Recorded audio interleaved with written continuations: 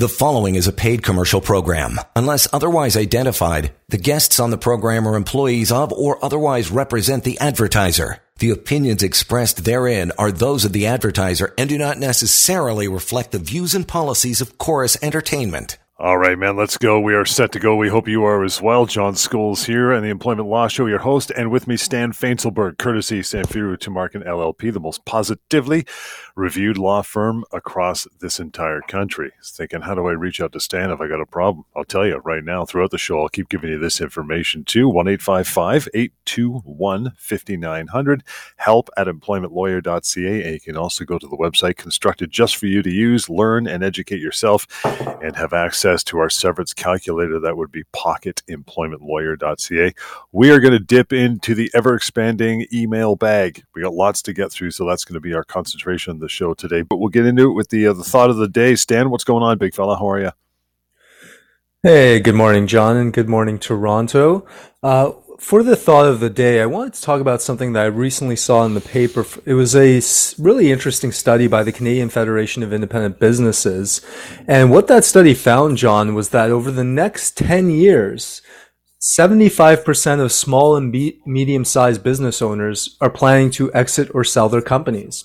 Yikes. And as you and I and all our regular listeners know, there are huge implications that occur for employees and employers, obviously, but employees in this context specifically, when you're looking to sell or wind down a business. So I just wanted to give our listeners kind of some cliff notes on both topics.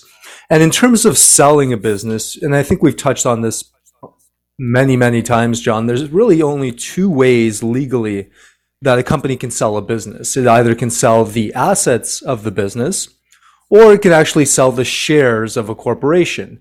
And depending on the type of sale we're specifically talking about here, there are different obligations for employees and different interactions with that employee's rights. So if we talk about a share purchase, well, really all you're doing is buying the entire, the legal entity, the same corporate entity. I like to think of it as, you know, if the Waltons sold Walmart shares, Bob working at Walmart, his job doesn't change. Nothing about that job actually changes other than the owners. And so in that type of transaction, the employee's rights actually don't change at all. You continue to work for the exact same company. Your years of service continue to accrue. You know, your compensation continues to remain the same. They can't introduce any new employment contracts or new terms because there's nothing that's changed. So nothing you had been given in exchange for those new contracts or terms. But things get a little bit more nuanced when we talk about an asset purchase. An asset purchase is exactly kind of what it sounds like. Somebody comes in and buys all the assets of the corporation, but not the legal entity itself, not the shares, just the stuff. And sometimes employees are part of that stuff. And one of the most fundamental things to remember about this type of sale is that every time there is an asset purchase, technically speaking, that employee is terminated by the seller. You know, legally speaking, there's a break that happens. You are going from one legal entity to another legal entity, which means that, again, legally speaking, you're being terminated by the seller and hired by the buyer.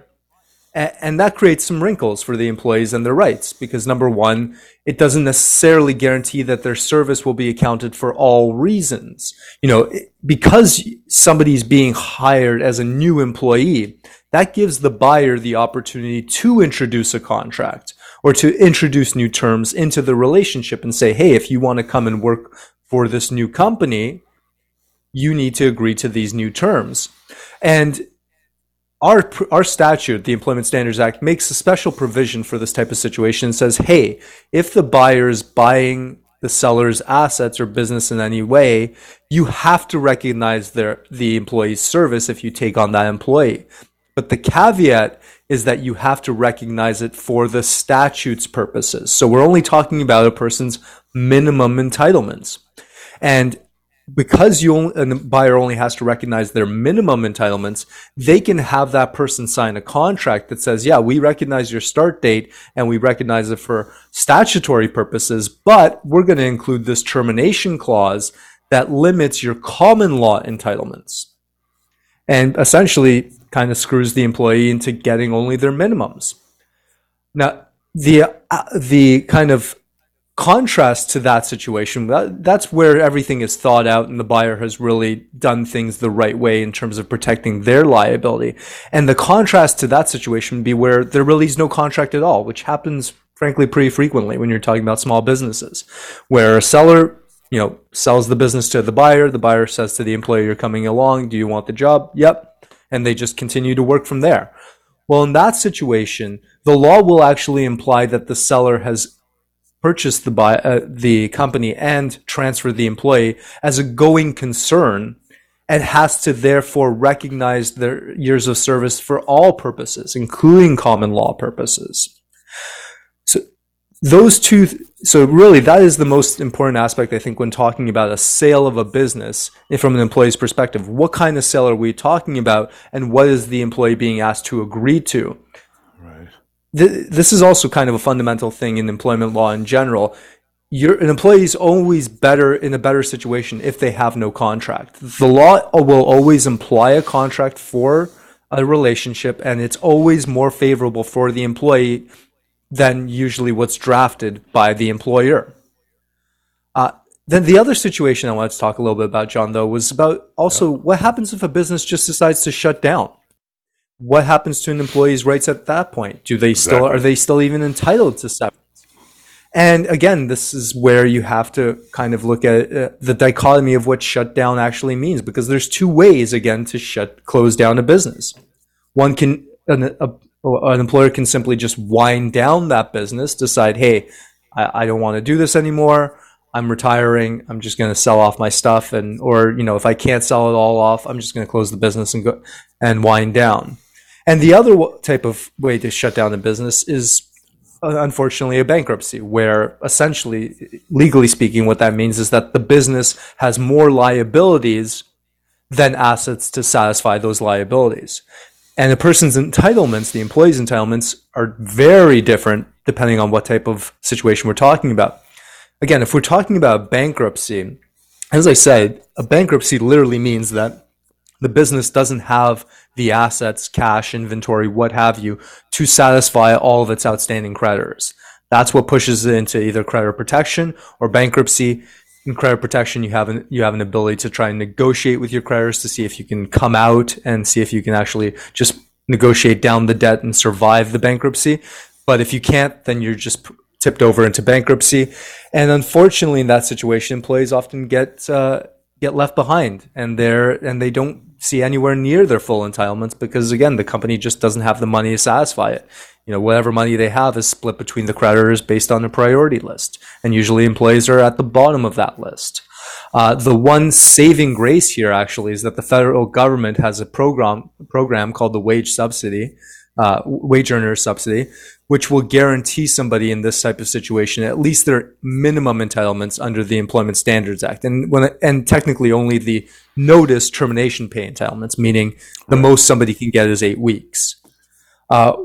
But if we're talking about just a business shutting down, winding down, the owner doesn't want to do it anymore, they just lock the doors. Well, that doesn't mean that that employees' entitlements go away, or that business is no longer liable for its outstanding debts. And in this case, an employee's severance would become an outstanding debt. So in that situation, you can absolutely go after that employer and make sure that they pay you your fair severance, because they have money. They're not saying they're bankrupt or need creditor protection. They're just saying they don't want to operate anymore. And right. The assets in the corporation, it's not that easy just to take it out. In fact, if an employer tried to do that, if the owner just went and bankrupted the business itself by just taking all the cash and putting it in his pocket or his bank account, that's what we call the tort of fraudulent conveyance, essentially meaning you're stealing the money from the company to defraud your creditors. And in that situation, the person actually becomes personally liable for the debts of the company. So really interesting, report from the CFIB about just how much we can expect in terms of small business closures, medium-sized business closures. And really something that employees need to be aware of and keep in mind if they find themselves in that situation about their rights. And obviously to call us and discuss it in more detail so we can help you and get you through it.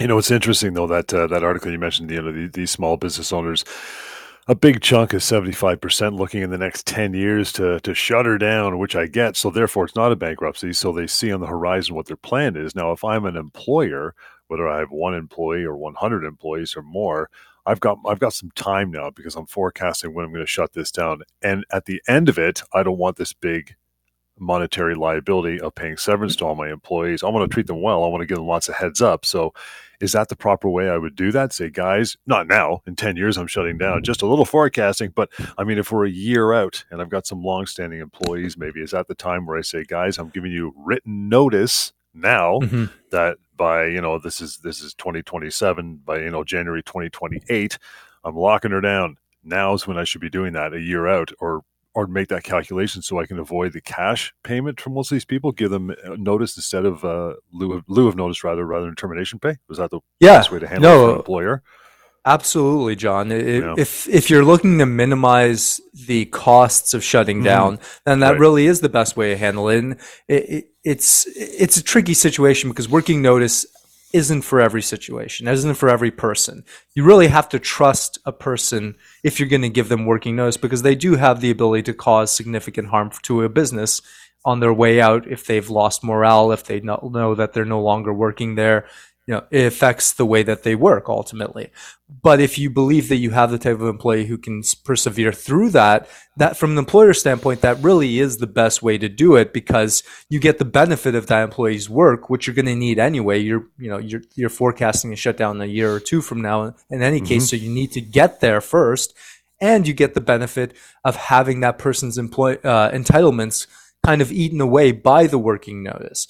Now, the one thing to remember here, John, is that even if somebody's entitled to, let's say, 12 months, and you give them 12 months working notice, if you have a payroll of over $2.5 million, and if that employee's been there for over 5 years, at the end of that working notice period, no matter what, you are going to owe that person severance pay under the statute. Because working notice can never satisfy severance pay. It's in the title. It's severance pay has to be paid. So you could actually give somebody more than they're entitled to a common law in this type of situation. But generally speaking, from a seller's perspective, or from just a winding down a business perspective, if you can do it this way, it is the most cost-effective way to wind down the business. And with that, we're taking a quick break. We continue with the Employment Law Show. Stand by. You're listening to a paid commercial program. Unless otherwise identified, guests on the program are employees of or otherwise represent the advertiser. The opinions expressed therein are those of the advertiser and do not necessarily reflect the views and policies of Chorus Entertainment. Alrighty, we're back at it. Thanks so much for hanging through the break. Again, the email is help@employmentlawyer.ca, which is what we're dipping into heavily on the show today with the remaining time. We got lots. Let's get right into it, Stan. First one is Kelsey. She says, "Hey, Stan, I've worked through 2 separate employment agencies for the same company for over 20 years. They laid me off during the pandemic. And then in January, again, the employment agency, well, this time they terminated me. Is there anything I can do?" Well, Kelsey, I mean, I'm assuming from your question that the employment agency that would have terminated you would probably give you a package of some sort. And I think from your question, what I'm really reading is, that there's kind of 3 employers arguably involved here. And really what the question is, which is liable and for how much of that 20 years? And again, assuming if you're just working through 2 employment agencies, but for the same company for over 20 years through those employment agencies, the argument I would be making on your behalf, Kelsey, is that company, along with the employment agencies, is actually your employer. It's really, you really have to think of what an employment agency is, John, to kind of conceptualize this, because when the ESA, when it talks about an employment agency, there's one word missing from what we're talking about, and that's the word temporary, because employment agencies are about temporary employment, filling in gaps. And it's pretty much impossible to argue that 20 years for the same company is anything close to temporary. At a certain point in that relationship, it becomes pretty clear that that company is the one that controls the relationship and has all the control really over the employee. And regardless of whatever corporate scheme they've tried to create to distance themselves from the employee in that liability, the facts are what matter, and that's what courts really care about and look at. And, assuming the facts are kind of what I think they would be after 20 years, which is that employer tells you where to be, when to be there, how much money you're going to make, that's pretty much, that is your employer at that point, and they would be liable, in my view, for the full 20 years. All right, we hope that helped out a little bit, Kelsey. Again, you can always reach out to Stan anytime to follow up with the answer for that particular question, or you got more, have a chat. It's 1-855-821-5900. And moving on down here, again, we're still taking phone calls in between these chats, so have at her, right? 416-870-6400. Rajesh is next. Says, guys, my employer is selling the business. Well, there you go. And tells me the buyer is going to hire me. However, it's been almost 2 months, and I haven't heard anything from the buyer. Can I still go after my former employee? What do you think, Stan? Yeah, very timely question, Rajesh, and talking about a topic that we touched on just a moment ago. So based on this question, John, I mean, the first thing I would presume is that we're talking about an asset purchase, because again, if you're talking just about a share purchase, there wouldn't be any of this, the buyer is going to hire me. You just go with the shares. You just show up the next day and continue working. So from that, I have to believe this is an asset purchase. And in terms of what Rajesh is saying, I mean, it really just sounds like he's being kind of screwed over by both the seller in this situation and the buyer. If the seller, now we don't know what the circumstances are. Maybe that the buyer has promised the seller that he's going to hire him and has just reneged. Oftentimes, when you're doing these type of transactions, the seller and the buyer will actually have a clause in the asset and purchase agreement, the agreement between the two parties, that actually says that, hey, buyer, you have to offer my employees jobs. And that's usually done so that the seller, again, has less liability in that situation. But in here, from what Rajesh is saying, I mean, it just sounds like nothing has happened. The seller has made him a promise that obviously he can't keep. It's no longer the seller's business. The buyer has made as far as we're aware, has indicated no intention of doing anything. And really, in this situation, I would just say it's a straight termination. The sale of the business doesn't almost factor in, because all that happened was that the employee got terminated and has no job. That's a termination, and the seller owes the employee their entitlements at common law at that point. When does the metric change where it becomes the obligation of the buyer to sell or to pay the termination, to pay the severance? When does that happen? Well, firstly, if it was a share purchase, then the employee comes along with the shares. And even if the buyer doesn't want to, even if they fire him 2 days after they buy the business, you still have to account for that employee's full length of service with the seller. It may also change in the circumstance that I mentioned, which is that there's an asset and purchase sale agreement, which specifically says that the buyer now has agreed to hire the employees.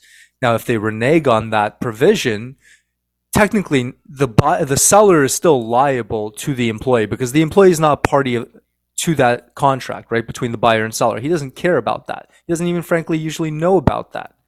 All he knows is that he's owed money, and he goes to the seller and says, hey, you terminated me, you owe me money.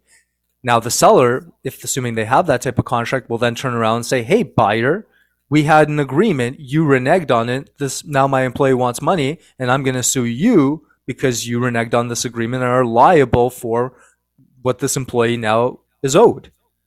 Those are the situations, I would say, in which the buyer becomes liable or takes on some liability. The other unique situation, actually, and this is addressed slightly in the statute as well, is if there's a sale of a business, you don't hire the employee right away, but you hire them within 13 weeks.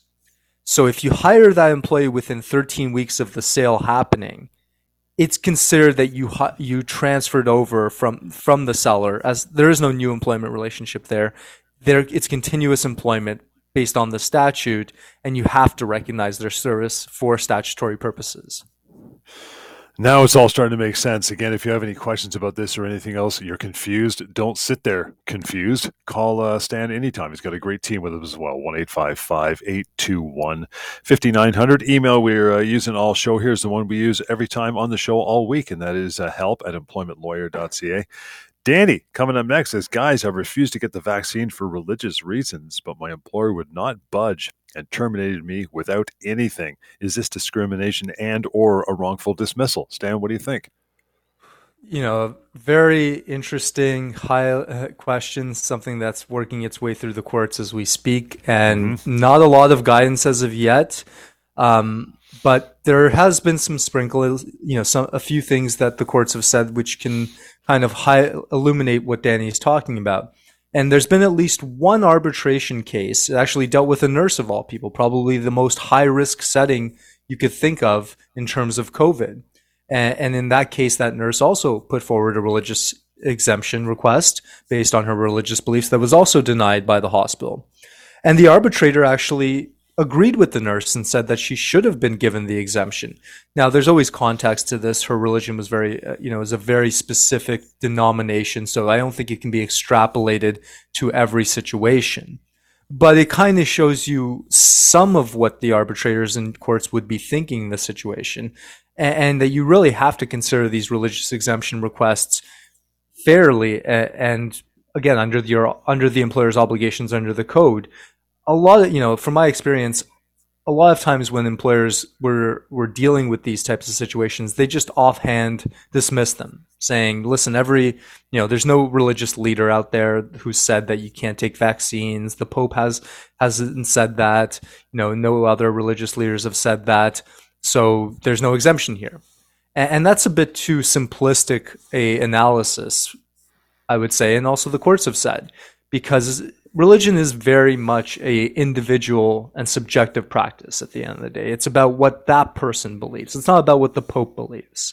And if that person has sincerely held beliefs that interact and have a nexus with the policy in question, then you really have to analyze and determine if that nexus does exist to such an extent that you can impose this policy, or if there's some way to accommodate it. Because oftentimes there were ways to accommodate these types of policies. The one that jumps into my head, immediately is a testing regime. Many companies, not even just for religious or medical exemption purposes, but just as a part of their policy, said you can either get vaccinated, but if you don't want to, you can test on a regular basis, produce negative tests, and we'll let you keep working. That is a very, very reasonable alternative, in my view, that safeguards what the employer wants, which is the safety of the public and its employees in the workplace, and provides an alternative to the employee instead of having to, in this case, arguably violate their religious beliefs. So absolutely, I think it can amount to discrimination. Again, it very much depends on context. From a wrongful dismissal side, that one, there's, again, been a case that has come out that essentially said that, look, you can't really terminate somebody for refusing to take the vaccine. And the logic goes something like this, John. I think almost every company I've seen talking about who have instituted this type of policy have always talked about it in terms of personal choice, because they know they can't say, well, we're forcing you to do it. So what they say it's your choice, but your choice has consequences. And, if you choose wrong, you're not going to have a job. Well, that's not really a choice, isn't it? And more so, when we're talking about cause and firing someone, what we're really talking about, again, is misconduct, willful misconduct, somebody engaging in some type of conduct that is so egregious that the employer essentially gets to say, you've destroyed the relationship and we don't owe you any money and we can never continue again. Well, the court that analyzed this, technically it was an arbitrator, but the arbitrator that analyzed this said, well, listen, if it's a personal choice and you're saying to them it's their choice to make, how could that amount to misconduct? How could you punish somebody for a voluntary choice that you admit they have the right to make?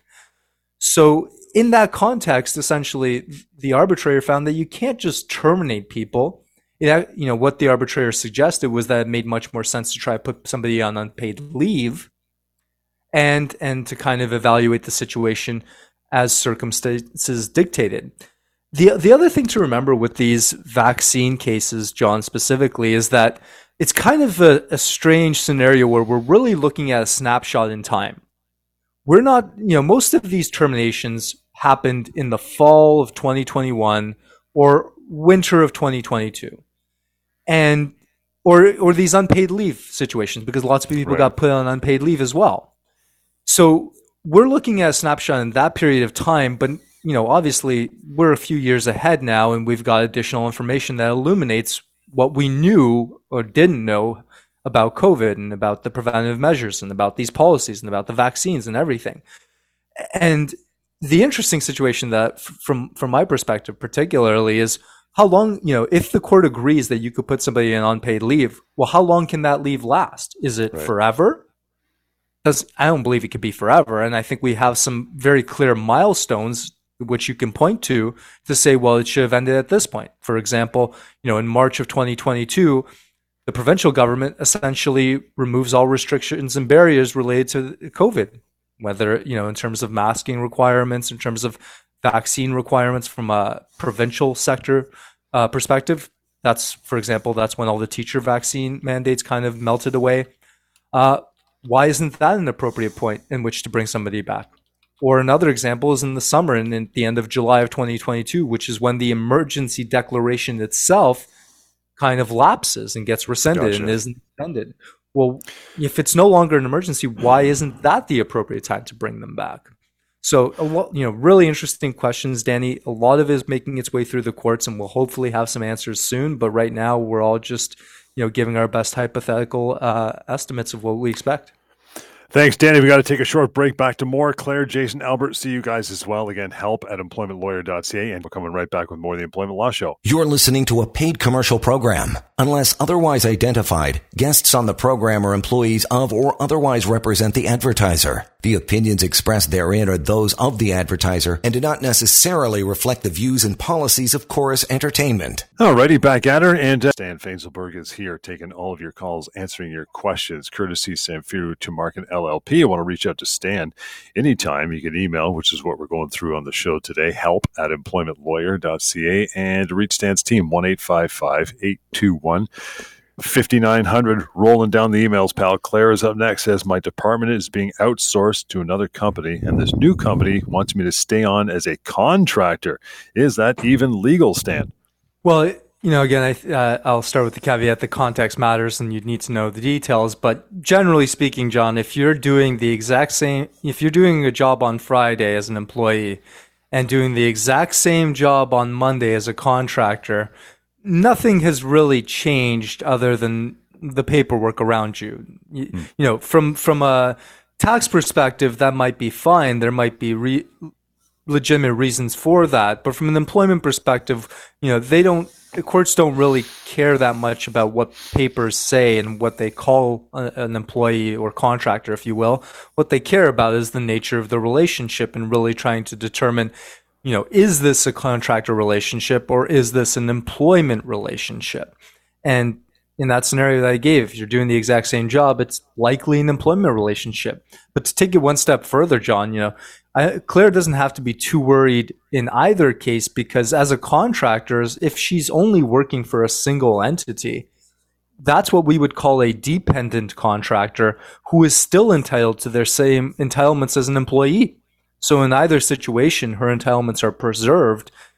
What I think would probably come up as the main issue in her case, John, is this question of, is she a new employee with the contractor company, or can she get her previous years of service recognized as well? And this is not quite a sale of business situation, but it's actually not as different as you might think, because the same provision that I talked about in the statute, the Employment Standards Act, that dealt with sale of business, well, it technically also includes a transfer, because it has a very broad definition of a sale of business, and this arguably would fall within that definition. So you have a pretty strong argument to say not only is she an employee, not a contractor, or even if she is, she's a dependent contractor, but her previous years of service count if she were terminated in the future for the purposes of calculating her entitlements at that point. So well, not at all costs, but I guess if there's a new employment agreement thrown at her from this department or this company, they decide, hey, we're going to rewrite our employment contracts because we listen to the show and we don't want to get hooked. Before signing anything, Claire's got to send that to you, right, and have you go over it for sure, because guaranteed there's going to be some pitfalls in there for the employee. This being Claire this time. Yeah, absolutely. I mean, really any time, I would say, John, if that an employer is introducing a new contract, you have to question why that is. Oftentimes, it's kind of, the reasoning is obvious, right? Like a person gets a promotion and Sure. they get a new contract with that promotion. Mm-hmm. Do they have to have the new contract? No, you'd rather not. As I said, the best situation an employee can be in is having absolutely no written documented contract.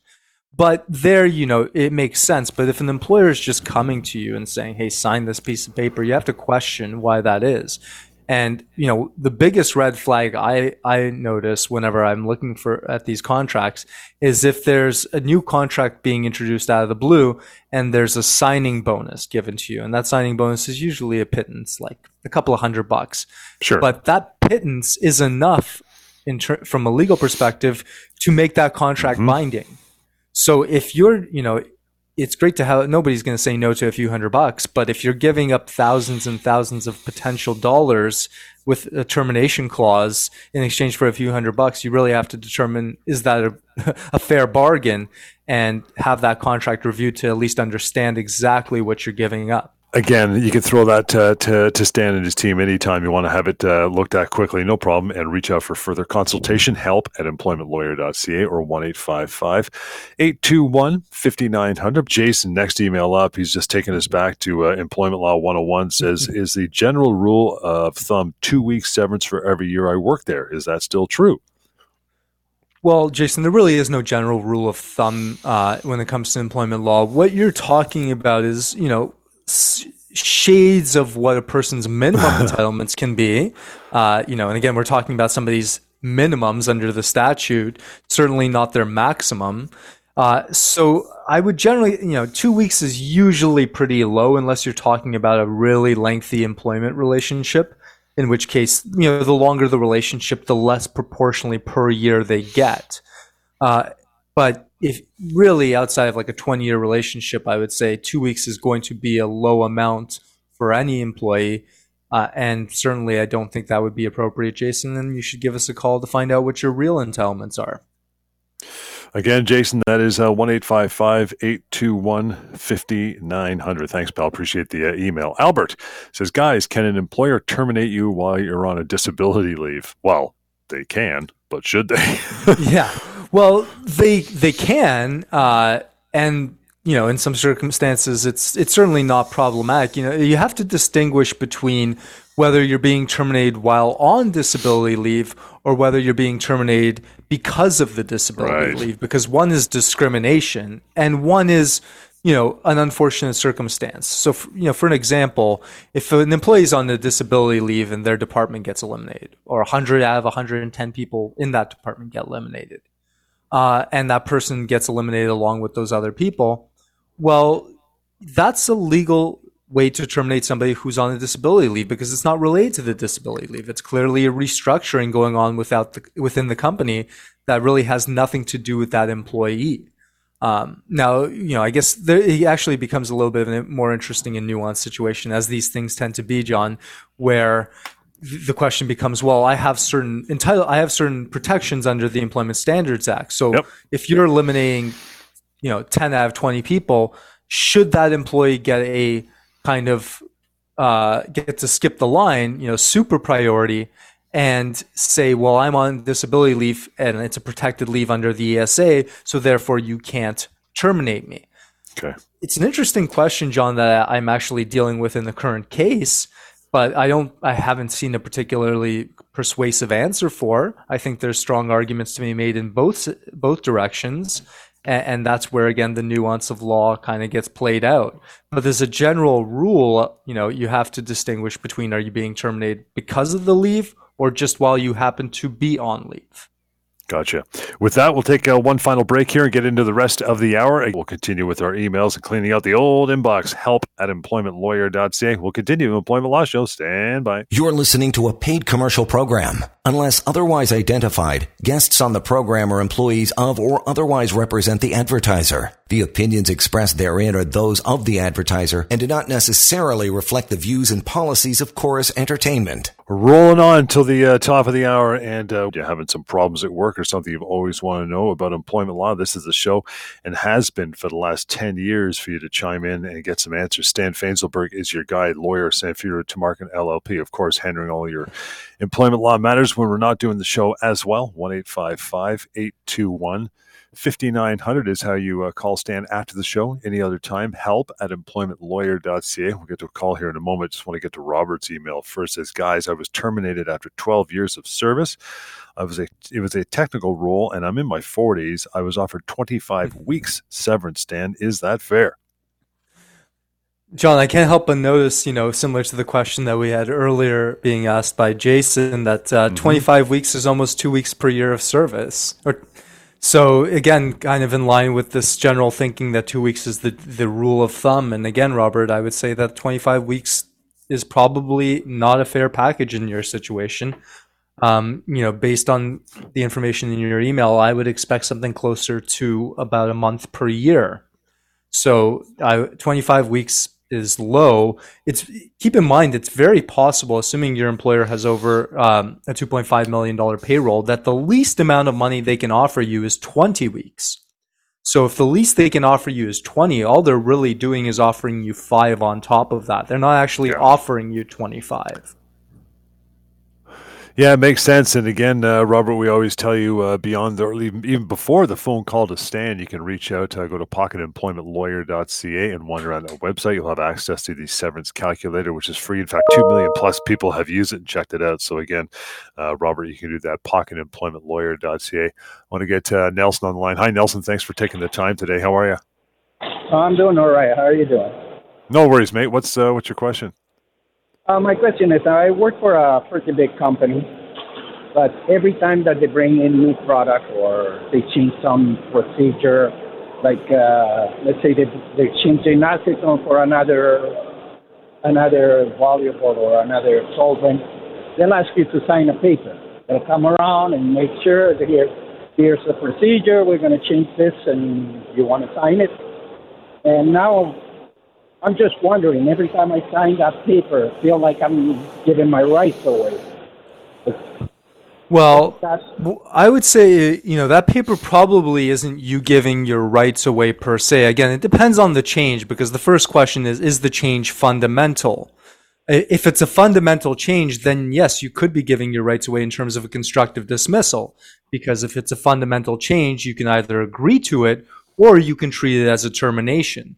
But if it's just small changes and within management's inherent and implicit authority, then by signing that paper, you're not giving anything away. Really, the purpose there is just to acknowledge that you've seen the policy, you've read the policy, and you are now aware of the new procedures and processes in place. And that just goes in your file and something they can possibly rely on down the road if for whatever reason you screw up in terms of this new process. They can hold up that paper and say, well, look, you agreed, you read it, you knew it, so you should be doing better, and maybe hold it against you then. More of a disciplinary process, I guess. Yeah, I mean, in and of itself, it's not a disciplinary letter, but it can be used to support a disciplinary action in the future. Yeah.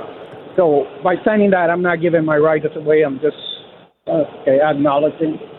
Again, I would say it depends on the change, because, I don't know which change you're talking about. If they came to you and said, hey, you work Monday, Friday, now we want you to work night shift Saturday and Sunday on top of that, then that's clearly a fundamental change and one you don't have to agree to. But if you do agree to it, then you have given up your right to sue them and claim constructive dismissal. All right. Okay, thanks. Thanks for the answer. Yeah, man. Thanks, Nelson. Appreciate your time today. Again, further conversation with Stan can be had anytime you would like. You can email help@employmentlawyer.ca and 1-855-821-5900. Nelson's the number you want to use anytime going forward. We got a couple minutes to go here, so we'll probably wrap it up with Bob's email. I guess Bob says, "Hey guys, my employer gave me a month of working notice." Guess that's the first issue. "I have an interview in Halliburton, and she denied my request for time off for that interview. Is that allowed?" Mm-hmm.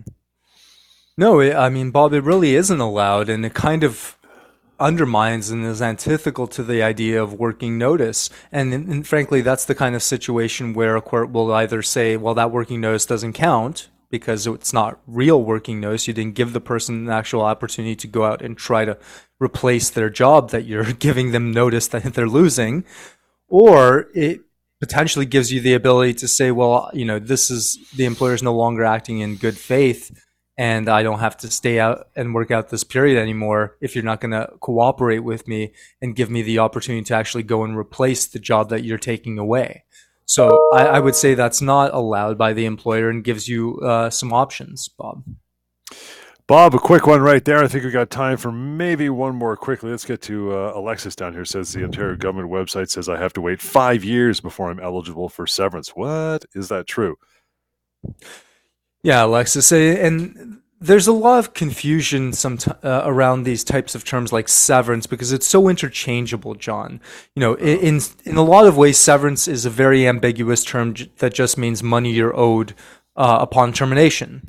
But in one very specific way, it means something very specific, and that's in terms of the statute, the Employment Standards Act, and I've mentioned this a few times on the show already. But again, listeners, if your company has a payroll of $2.5 million, and if you've been there for over 5 years, then under the statute, you are entitled to severance pay. But that is only talking again about the statute and severance pay in that situation. Gotcha.